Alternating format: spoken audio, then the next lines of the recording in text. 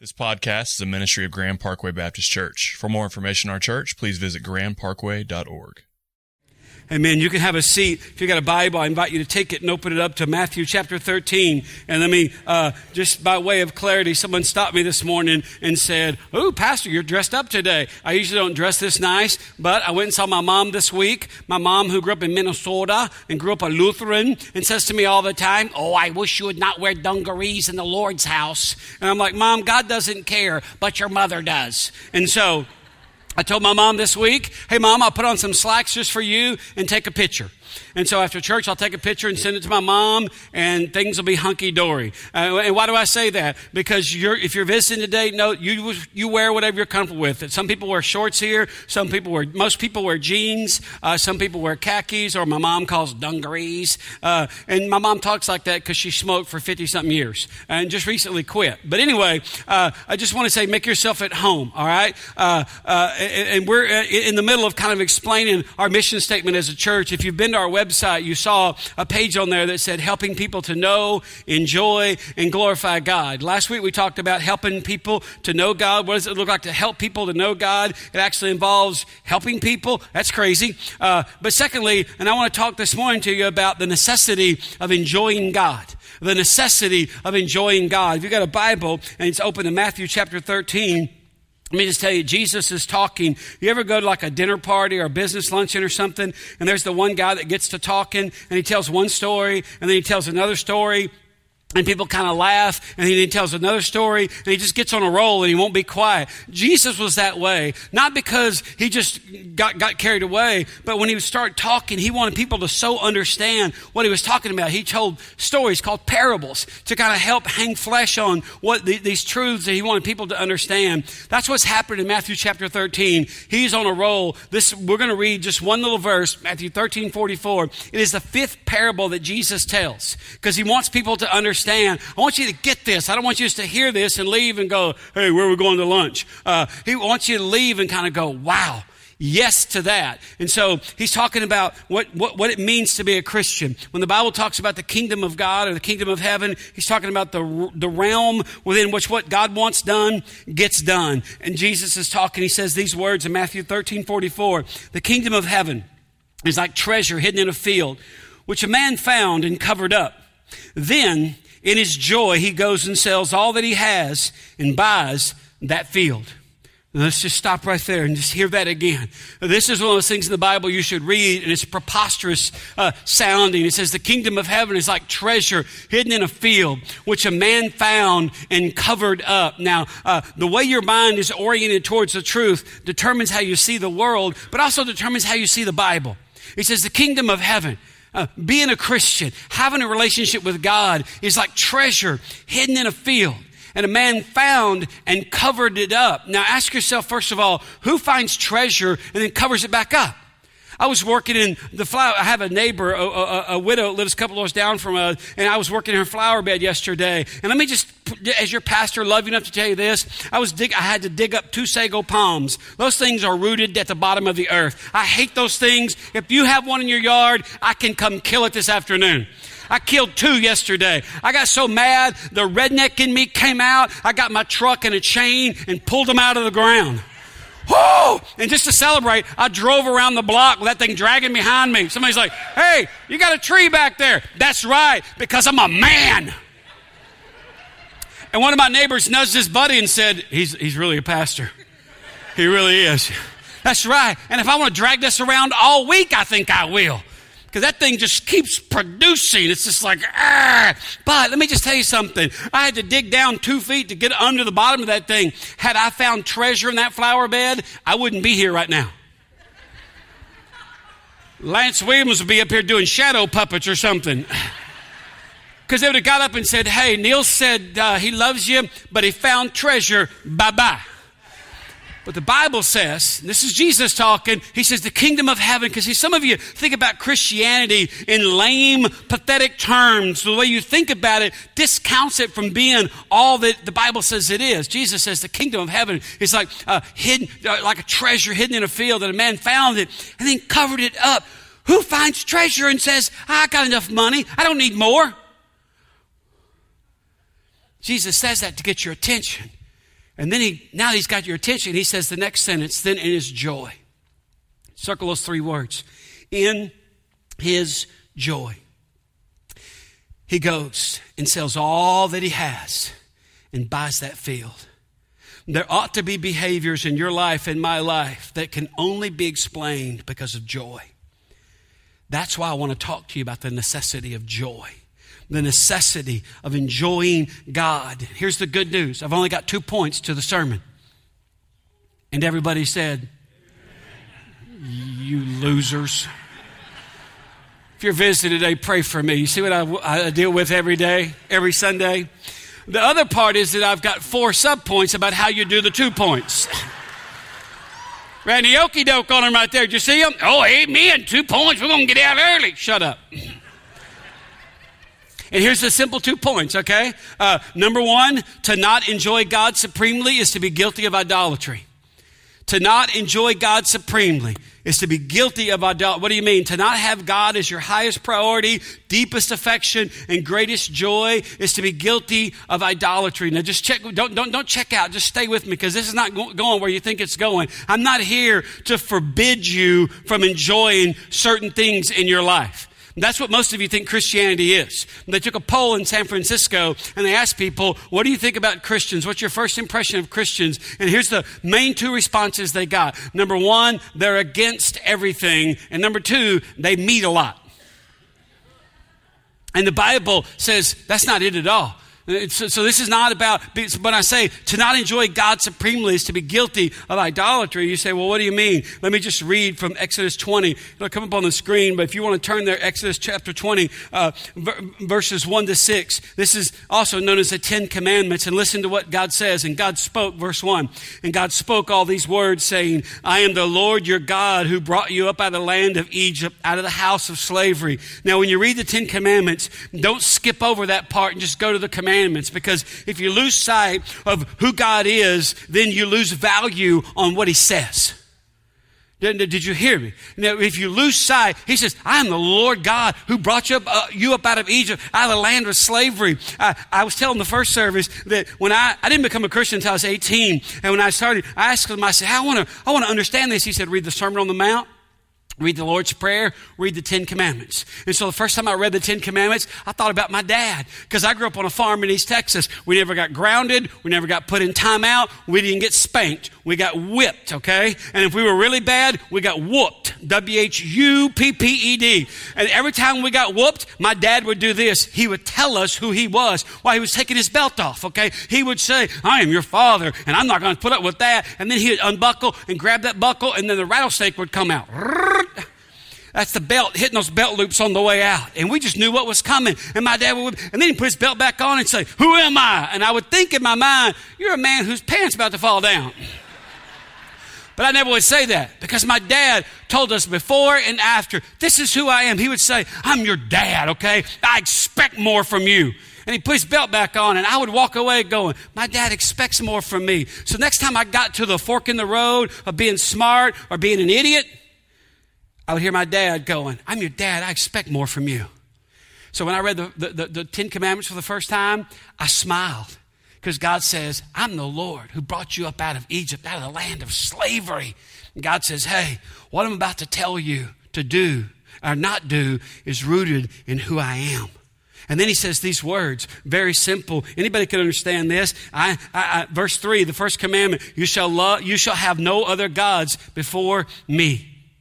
You shall have no other gods before me. That's what I mean when I say to not enjoy God supremely is to be guilty of idolatry. That's why he says God knew we were prone to idolatry. He says, you shall have no other gods before me. You go, okay, I'm a Christian. I got that. And then he says the second commandment, which is simply this. He says, you shall not make for yourself a carved image or any likeness or anything that is in heaven above or that is in earth beneath or that is in the water or under the earth earth. You shall not bow down to them or serve them. For I, the Lord your God, am a jealous God, visiting the iniquity of the fathers on the children to the third and fourth generation of those who hate me, but showing steadfast love to thousands of those who love me and keep my commandments. And again, the way your mind is oriented towards the truth determines how you see the world and how you read the Bible. Some of you are like, oh, God's a jealous God, visiting the iniquity of the fathers on the children to the third and fourth generation,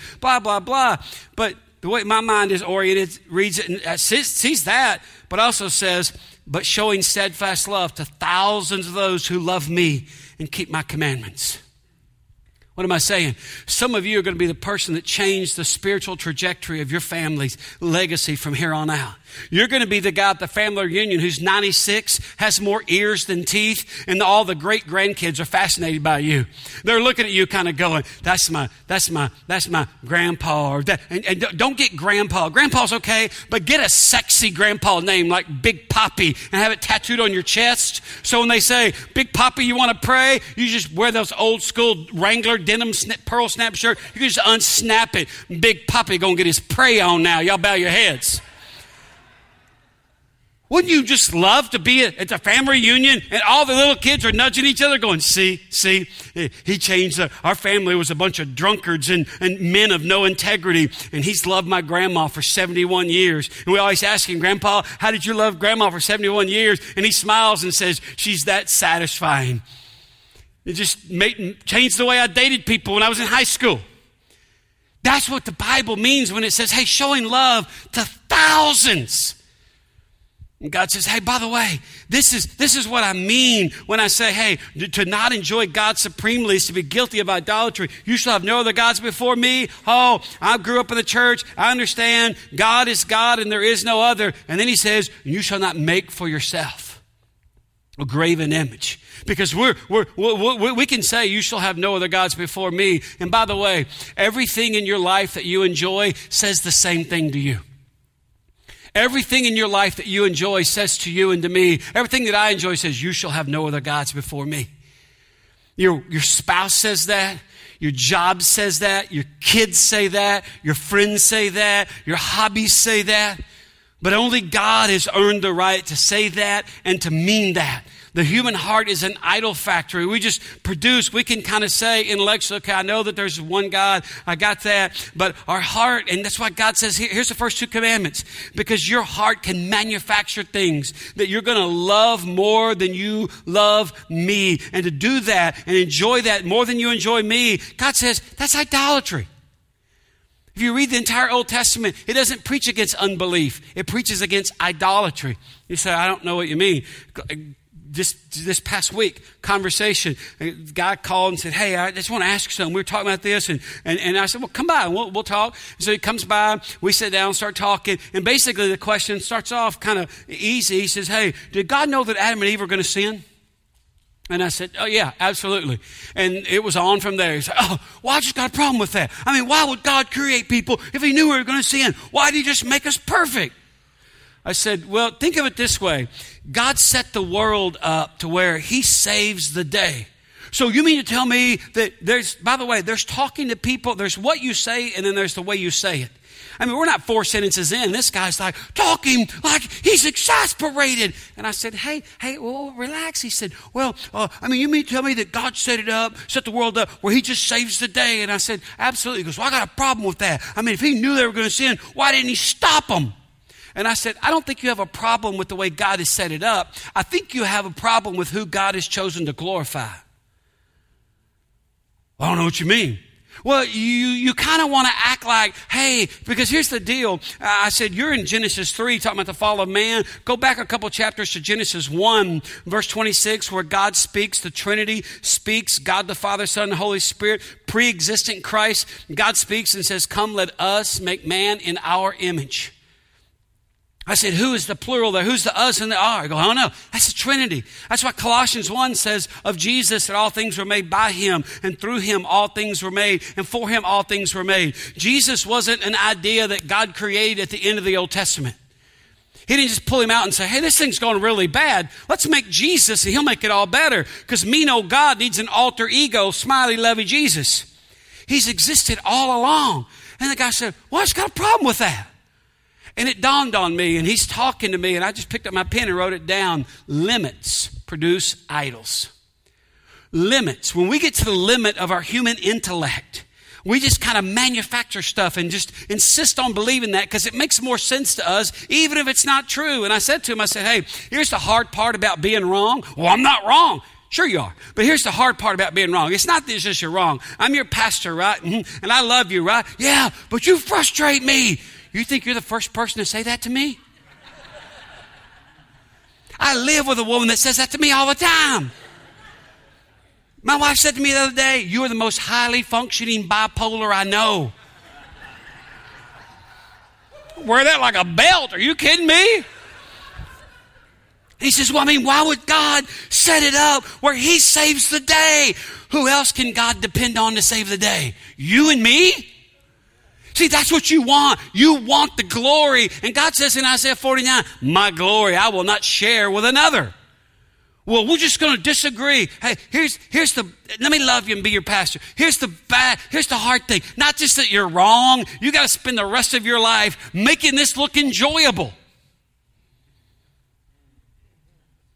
And he looked at me and said, I understand now why your wife gets frustrated. I don't. Maybe you can explain to me. Because here's the thing. That's what the Bible says. God sets it up. And because God sets it up that way, guess what? You and I, regardless of your background, your religious pedigree, if you grew up in church, you've never been to church, you started dating a girl, and 2 Sundays ago, she said, or 2 Saturdays ago, she goes, hey, let's go to church in the morning. And you're sitting here right now kind of going, I'm here because my girlfriend, kind of let me know that if I want to keep dating her, I got to come to church. That's great. Relax. God has set up the world to where you and I now have something that we can enjoy supremely for the rest of our lives. And to not enjoy God supremely is to be guilty of idolatry. What do you mean? It means you're enjoying something else the way you were intended to enjoy God. Now, there's nothing wrong with enjoying other things, which brings us to our second point in the talk this morning, and it's simply this. You set the standard of enjoyment in your life. You set the standard of enjoyment in your life. You say, what do you mean? This happens every year. It's already started happening. Ladies and gentlemen, there's some men in our church that sometime later this month, they'll disappear for 2 weeks because they have a thing called a deer lease somewhere in Texas. Some of them are in Mexico, and they come up to me. I didn't grow up in church, so I didn't know this. When I first became the pastor, families would come up and say, now, Pastor, we're not going to be here next Sunday. And I'd be like, okay. So, and my wife, who grew up in church, is like, well, babe, people feel guilty when they're not in church and they want to tell you so you don't think bad of them. Oh, okay. I don't think bad. By the way, I was on sabbatical this summer. There's a lot of Sundays I didn't go to church. I didn't feel bad at all. I heard God saying, you've been to enough church for a while. You can have a break, Neil. And I was like, okay, but this is what happened because you kind of feel guilty because you enjoyed deer hunting, okay? It's your business that you pay money year round to hunt on this thing for 2 weeks. That's your business. And that you put on clothes that you never wear anywhere else and you put deer urine on you. Yeah, they do. And you go out, here's the craziest part, you go out there and you bait these deer, you feed them corn, you put out all this scent, and then you go over here in your little treehouse on steroids with a slit in it where you can stick your rifle out of the heated, air-conditioned hunting hut and kill the deer that you've taught to come eat food right there. That's not hunting, that's assassination, okay? But that's your deal. I don't care. Here's my thing. Don't feel, you've never heard this in church before, some of you. Don't feel guilty that you enjoy that. Don't come up to me and go, well, God, hey, I'm going to be gone for a couple weeks. And, I don't want, here's my favorite lie you tell. I don't want to go, but I've already paid. And so I think it'd be bad stewardship.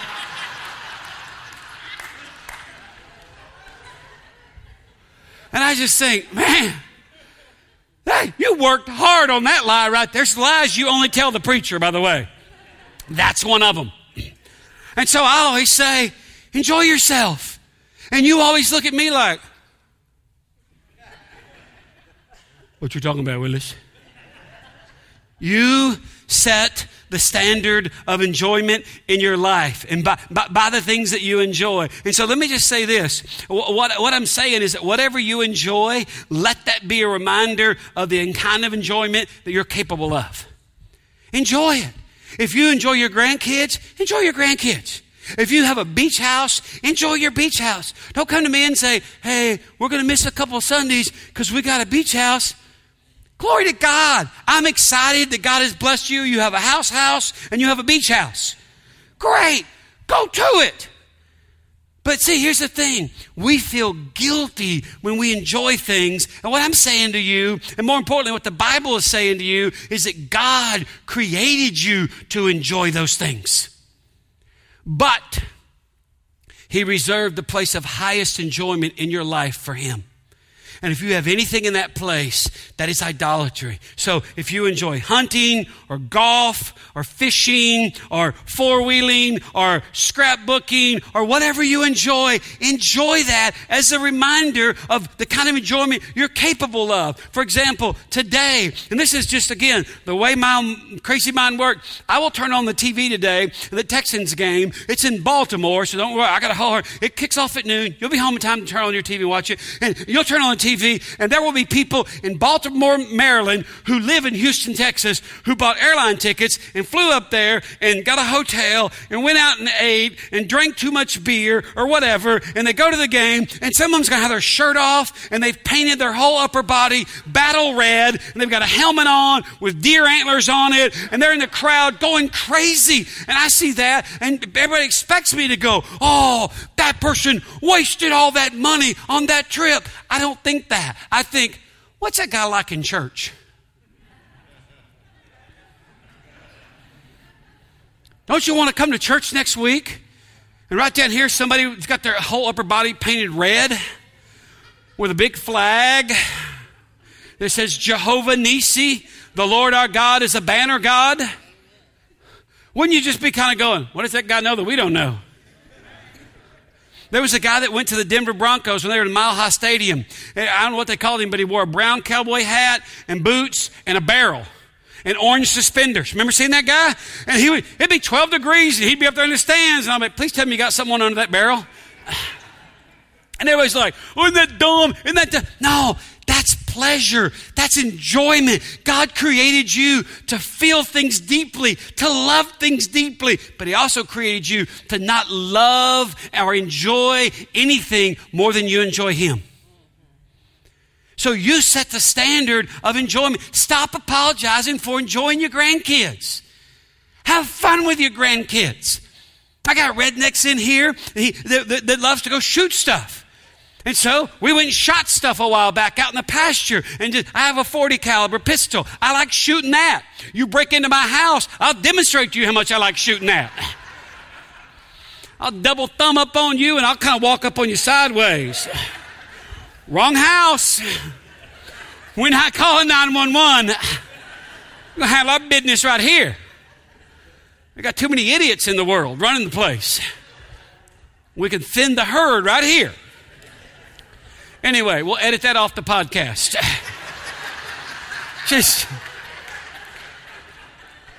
But somebody asked me, I'd been out with my buddy Mike shooting, and somebody said, what'd you do today? I said, I went and shot stuff. I put from about 10, 15 yards, I put about 5 in a pattern about that big right there in the center mass, right in the heart.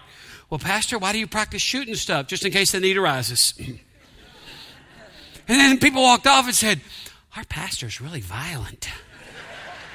No, I just enjoy shooting stuff. Ain't nothing wrong with that. You can't find a verse in the Bible, hey, pastors shouldn't own firearms. Hey, listen, if our country keeps going the way it is, every pastor is going to need a firearm. But here's the thing. It's not, hey, you set the standard of enjoyment. You set the level of enjoyment. I enjoy playing golf. I enjoy playing golf. I enjoy playing golf with certain people more than others because I can get in their head and they just go crazy and they just self-destruct. Like they'll get ready to putt and they'll just hit it like 9 feet by and I go, does your wife play? Really? Really? I was just curious because maybe she could make that putt. So here's what it comes down to. If to not enjoy God supremely is to be guilty of idolatry. And if secondly, we set the standard of enjoyment in your life, that's the sermon. By the way, it's over. That's it. But now, how do you apply this? Let me give you 4 things. So the question ought to arise in you, how do I enjoy God? If I've got to enjoy God like that, how do I? Because that's what Jesus said. Remember, that's where we started. Matthew 13:44, the kingdom of God. The realm within which what God wants done gets done. That's why when the disciples said, Lord, teach us to pray, Jesus said, when you pray, pray this way. Our Father, who art in heaven, hallowed be thy name. Thy kingdom come, thy will be done on earth as it is in heaven. That's what we mean. The kingdom is a place where God's will get done. Don't you want your life to be the place where what God wants to happen happens? And one of the ways that makes that easier is that you enjoy God. That's why, as your pastor, I have to say, hey, there's a necessity to enjoying God. And church people aren't good at it. We feel guilty when we enjoy something. And by the way, when I come to your house, you don't have to apologize for how nice your house is. Anytime I go to someone's house that has a beautiful home, they explain to me, well, my wife's dad died and my mom died and we've got that money. And I don't care. Enjoy your house. If you've got a nice car, when I get in your car, don't tell me what a deal you got. Otherwise, you wouldn't drive this. You're a liar. You drive that because you wanted it. Enjoy it. You ain't got to feel guilty. Just go, hey, I wanted a nice truck and I had the money and I got a nice truck. It's just you're reminding yourself of the level of enjoyment that you're capable of. And then your highest enjoyment is for God. So how do you enjoy God? 4 things. Number 1, experience true conversion. Experience true conversion. And I'm not just being goofy here. I just think that there's a lot of people in church that really don't have a relationship with God. And here's how you know that your heart's never been converted, is you're trying to take some external rules and press them in on you and convince yourself that you should like doing that. That's not Christianity, beloved. You say, what do you mean? Preachers are not here to preserve these cherished phrases. But instead, we ought to stab the conscience and awaken the mind. And the way we do that is by just simply saying what the Bible says. When I say experience true conversion, I say this with some caution because it's not something we can affect in our own lives. The Bible teaches that regeneration happens, and then repentance happens, and then faith is an expression of these things having happened. Regeneration is what God does in my heart. That's what allows me to repent, because the Bible says that I'm dead in my trespasses and sins. Dead people can't do anything about being dead. That's profound, isn't it? And so regeneration, God, Jesus said, no one can know the Father except those that choose to reveal him. I'll use my own self, for example. When I was 16, I had a dear friend of mine that really loved me and cared about me spiritually. And we were in the back of the church, First Baptist Church, on a Sunday night. Remember Sunday night church? Only the really committed ones went then. And we're back there, and he loved me, cared about me. I didn't give a hoot about the things of God. God just hadn't revealed himself to me. And so he looked at me during the invitation and said, hey, if you'll go down, I'll buy your dinner. I was poor, so I was always hungry. I hopped down there, and the preacher shook my hand. He said, would you like to be saved? And I was like, yes, I'd like a breast, a wing, and a thigh, too. And the guy led me in some prayer. Now, some people will tell you, oh, Neil became a Christian right there. No, Neil didn't. 2 weeks later, I went back there, and I got wet with the preacher, and my heart was still the same. My heart was not regenerated. I was still spiritually dead. You see, here's the thing. The church in America is taking it upon ourselves trying to convert people instead of saying what the Bible says and trusting the Holy Spirit. Because a couple of years later, when my heart was regenerated, I had new affections and desires. Well, I basically had a new heart. See, Scripture kind of promised long ago that God would devote himself to this work in order to create for himself a faithful people. You say, what do you mean? Let me just read from the Old Testament. Don't turn there. You can write these down. They'll come up on the screen. This is Deuteronomy chapter 30, verse 6. And the Lord your God will circumcise your heart and the heart of your offspring so that you will love the Lord your God with all your heart, with all your soul, and that you may live. Jeremiah 24:7.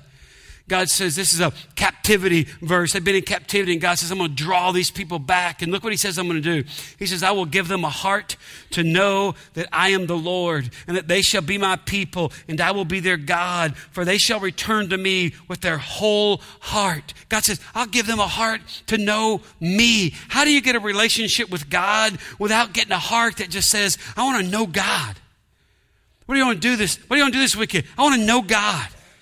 I want us to enjoy all of our stuff as a reminder of the level of enjoyment that we're capable of, because then I reserve the place of highest affection and greatest joy for God, because my heart, honey, just wants to know God. Ezekiel chapter 11, verse 19 and 20, and I will give them one heart and put a new spirit in them. And I will take the stony heart out of their flesh and give them a heart of flesh, that they may walk in my statutes and keep my ordinances and obey them. What you got to hear in this is that God wants you to succeed. God wants you to be able to do this. God doesn't, he's not Pharaoh. Oh, you made bricks? Now make bricks without straw. He doesn't keep raising the level, keep raising the bar until you get exasperated and quit. Look at what God says. Put that back up there. Look at what God says in Ezekiel 11. I'll give them one heart, a new spirit I will put within them. I will remove the heart of stone from their flesh and give them a heart of flesh. Why does he do that? That they may walk in my statutes and keep my rules and obey them. They shall be my people, and I will be their God. God takes no pleasure in you failing. God is not glorified by you saying, I stink. I'm such a worm in the dirt.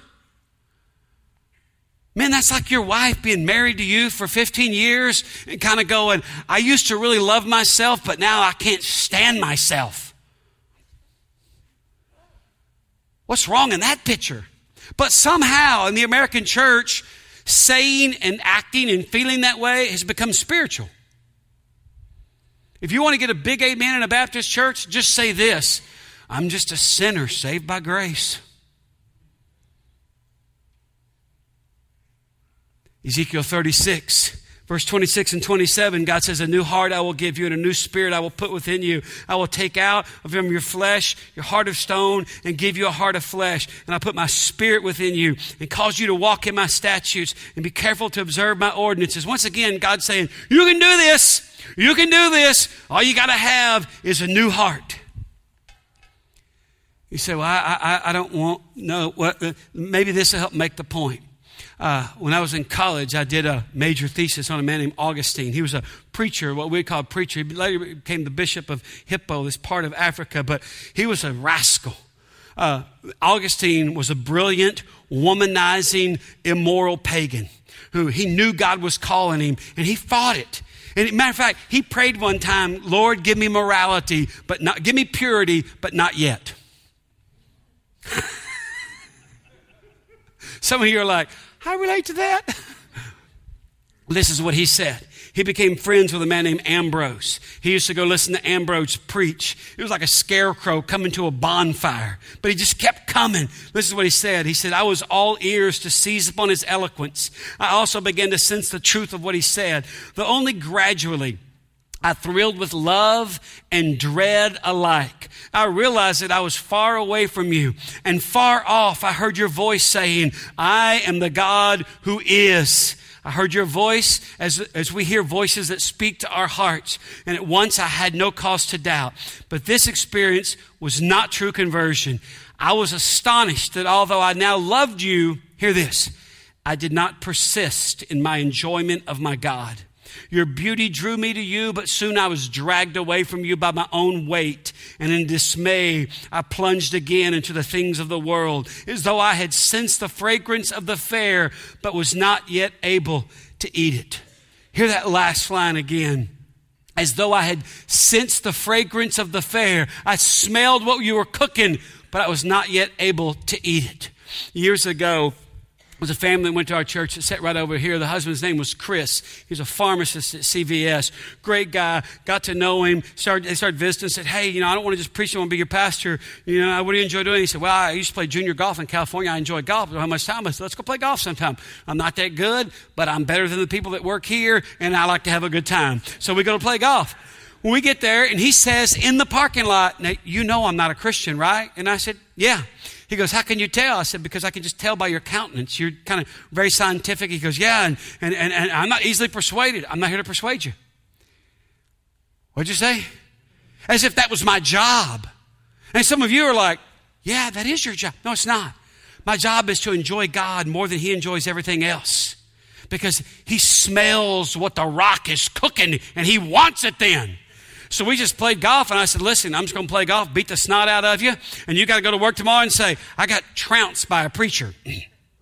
And he's like, that ain't going to happen. I said, bring it on, big boy. We had a great time.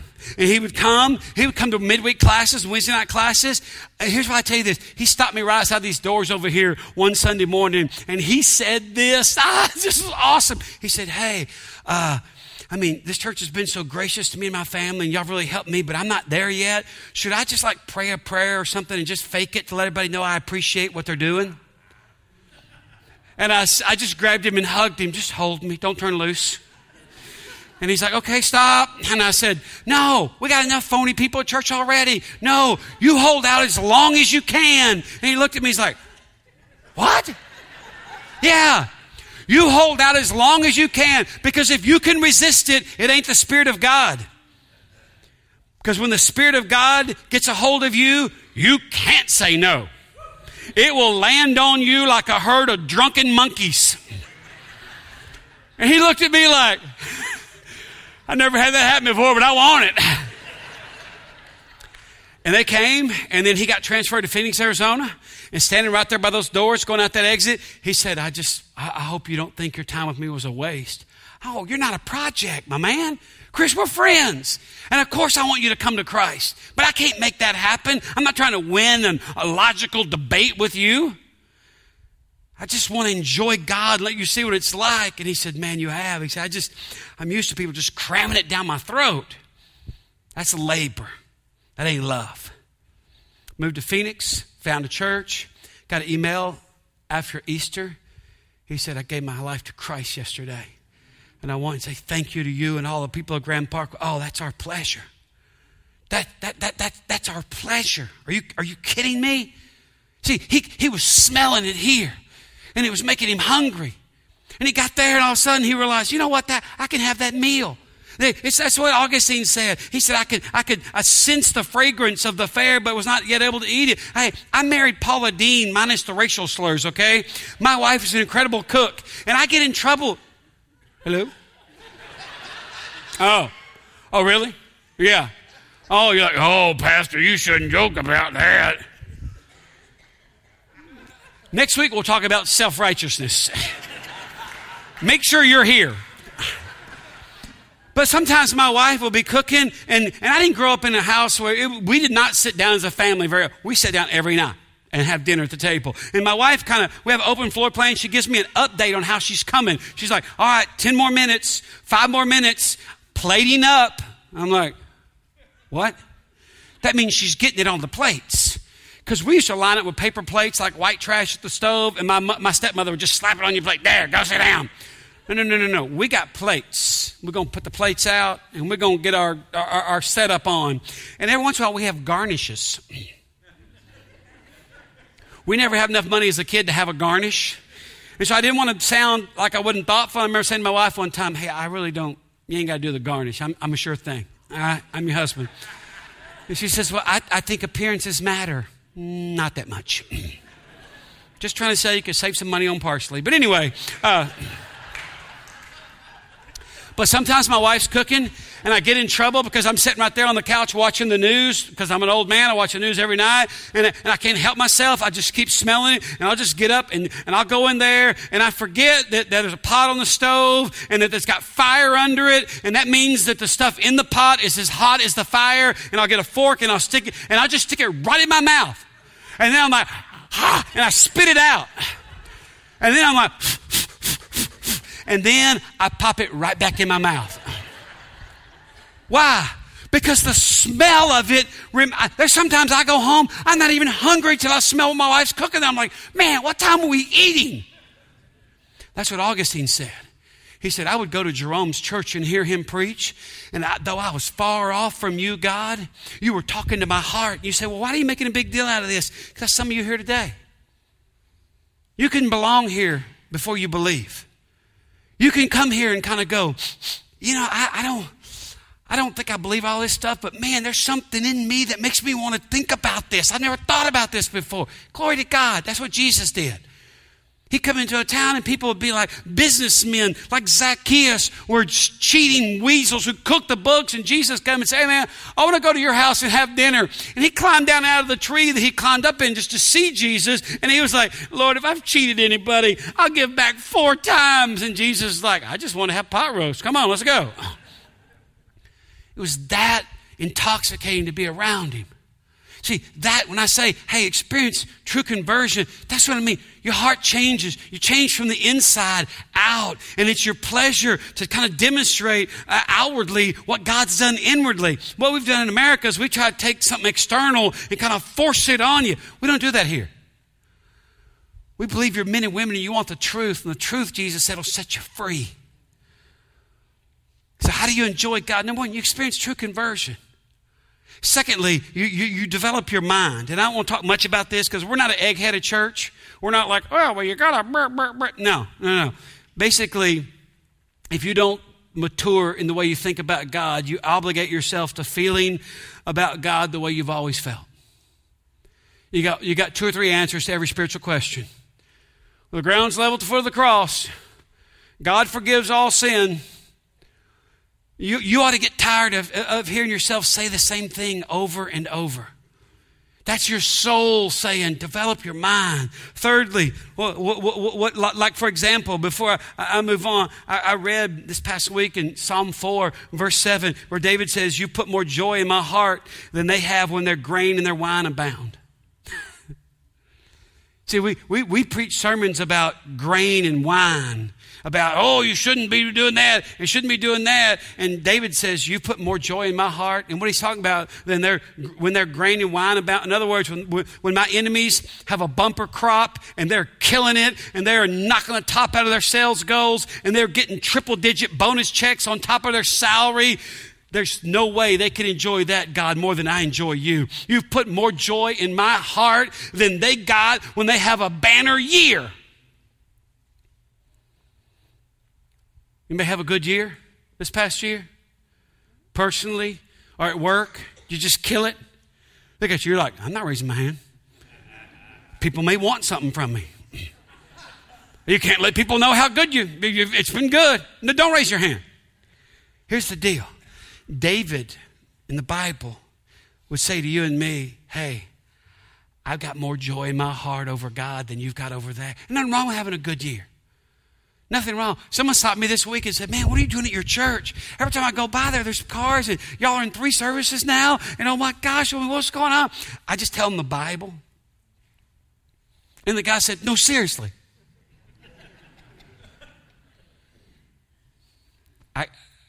I'm not that smart. If you've enjoyed everything this world has to offer, and you still have this gnawing sensation that maybe there's something more, you're a great candidate for Christianity. Great candidate for Christianity. You say, well, what do you mean enjoy God? Let's do the last two and we'll be done. Thirdly, spend time with those who enjoy God more than you. Spend time with people that enjoy God more than you. Not to go to church more, not that are more religious, but spend time with people that are more winsome and free. And when they talk about God, you think, I want to think about God that way. Yeah, absolutely. And just, hey, let's spend time together and don't do it in an official capacity. Because that's just crazy. I like to ask people crazy questions. Like I went to a Living Water gala on Friday night. Living Water is a great organization here in our city. They drill water wells all over the world, give clean, sustainable water sources. And I'm sitting next to a man. I just met him. And we're talking, and he lives a beautifully textured life. He's telling me about he started a company and this, and he was doing this, and da-da-da-da-da-da-da. And he had a job at one point making 60 cents an hour. That's how old he was. And I said, over the course of because I can do some small talk, and then there's part of me that just kind of says, let's talk about something that matters. And so I said, you sound like you live a lot of life. Oh, man, yeah. I said, what's the most difficult thing you've experienced, and what did God teach you? And his wife just reached over and put her hand on him. And I was like, I'm so sorry, I didn't want to be appropriate. And my wife's like, really? You just met the guy. Nobody asked that at a dinner party. Why do you have to be so stupid? But she didn't say any of that. My wife, her eyebrow just went up. That's what that means. You are such a moron. And the guy's crying. His wife put his hand, and he grabbed my hand, and I was like, should I just pass it around? And he said, I'll have to tell you later. And I was just like, I'm so sorry. He goes, no. I'll tell you later. Oh, okay. I want to learn from him. I saw him afterwards, after the thing was over, and I said, hey, I wasn't trying to be inappropriate. I just want to learn from you. And he said, I'll be glad to tell you about that. See, I'm trying to practice what I preach. I'm going to spend time with, I've never had a job working for 60 cents an hour. Until I started here, but that's a whole other story. Finally, apply the Bible to your life. Apply the Bible. You're like, oh yeah, great, thank you, we got that. No.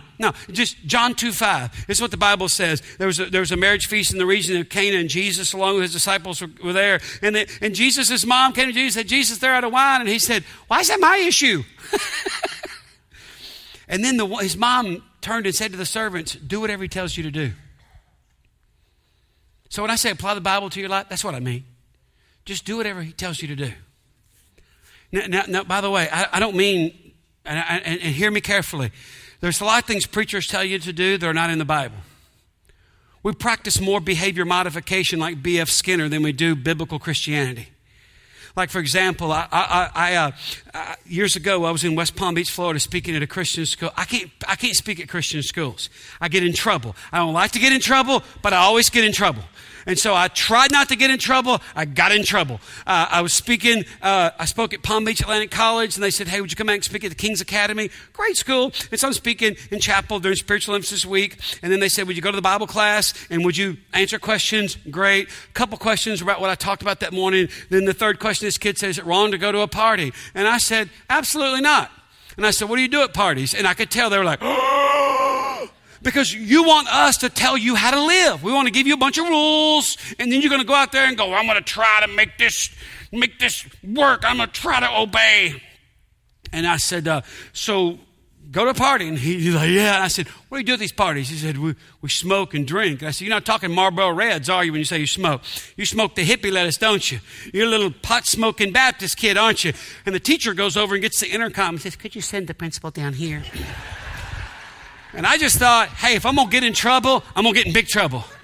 So I said, so you're just a pearly white pot-smoking church kid, aren't you? He goes, yeah, what's wrong with that? It's not Christianity, but anyway. And so that's what you do at your little parties? Because here's the thing. You and your pathetic rich friends in West Palm Beach don't know how to party. It's lame and weak. You are bringing Kool-Aid to a gin party, my man.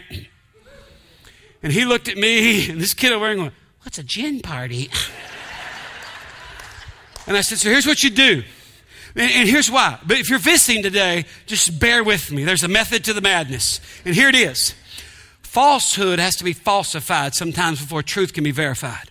And so I said to the kid, I said, here's what you do. Next time you go to one of your pathetic little parties where your parents are gone to Cabo and you got the house all to yourself, you just get up on a coffee table, all right, and get you a big 40 ounce. You know what a 40 ounce is? Sure, some of you do. You pathetic liars. You get you a big 40 ounces, malt liquor comes in. It's cheap, high potency, bad beer. I said, you get you a 40 and get you a big fatty. Not one of those little pin joints like you keep in your billfold in case of emergency. Get one of them big fat Cheech and Chong joints. You got to have a tripod to hold it up. And I mean, there's a girl out here and she's like, and I said, what else you do at a party? He said, well, every once in a while I hook up. I said, well, great. Take all your clothes off, get up on a coffee table with a 40 and a fatty, and just say, here's what you do. And before they're about to explode, I said, here's what you do. Just announce to everybody, I'm enjoying God. And finally, this girl just snapped. She got up and kicked a chair across the room. You can't do that and justify it by saying you're enjoying God. I said, you're exactly right. Thank you. So here comes the question. How can you live? And the only explanation for it is to say, I'm enjoying God. Because that's Christianity. That's Matthew 13:44. Some of you are like, I thought you were a liberal, telling people to smoke marijuana and drink alcohol. I would never say it to a bunch of kids. But the principal got down there and is like, is there a problem in here? Yes, these kids have been here since kindergarten and they still don't understand biblical Christianity. All y'all should be fired. And the principal said, well, Neil, let's go out in the hall and talk. Okay, we can talk. I said, any more questions, kids? And by the way, that kid found me on Friday and said, my mom and dad will fly you out here.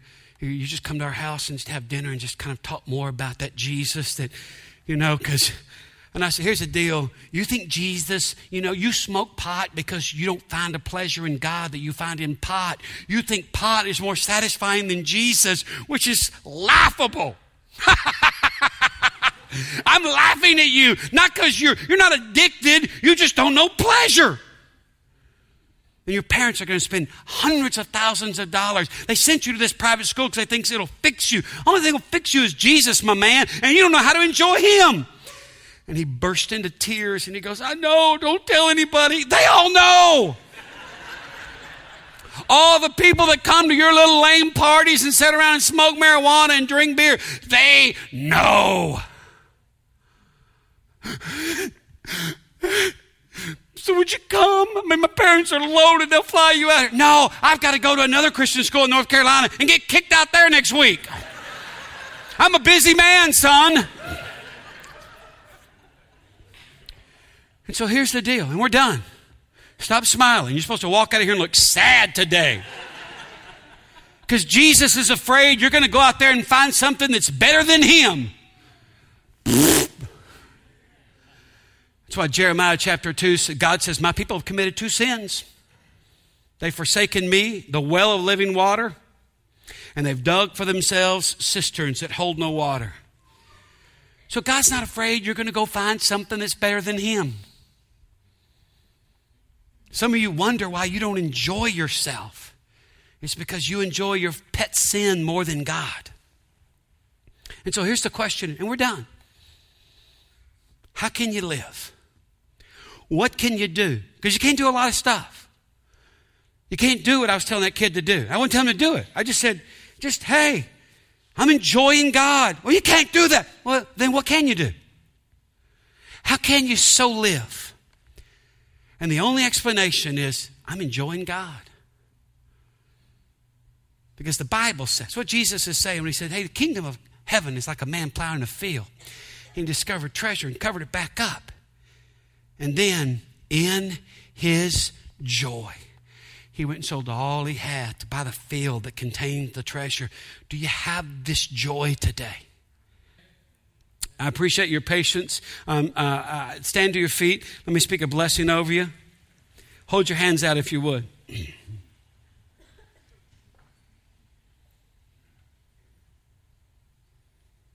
Your God has so loved you that he has left you an example of the power of joy. That's why the Bible says of him, who for the joy set before him endured the cross, scorning its shame, and is set down at the right hand of God the Father. Whatever you're facing today, there's enough joy available in God for you to not only endure it, to excel at it. Depart now and give yourself to this kind of living in the name of the Father and the Son, the Holy Spirit. Amen. Bless you. You're dismissed.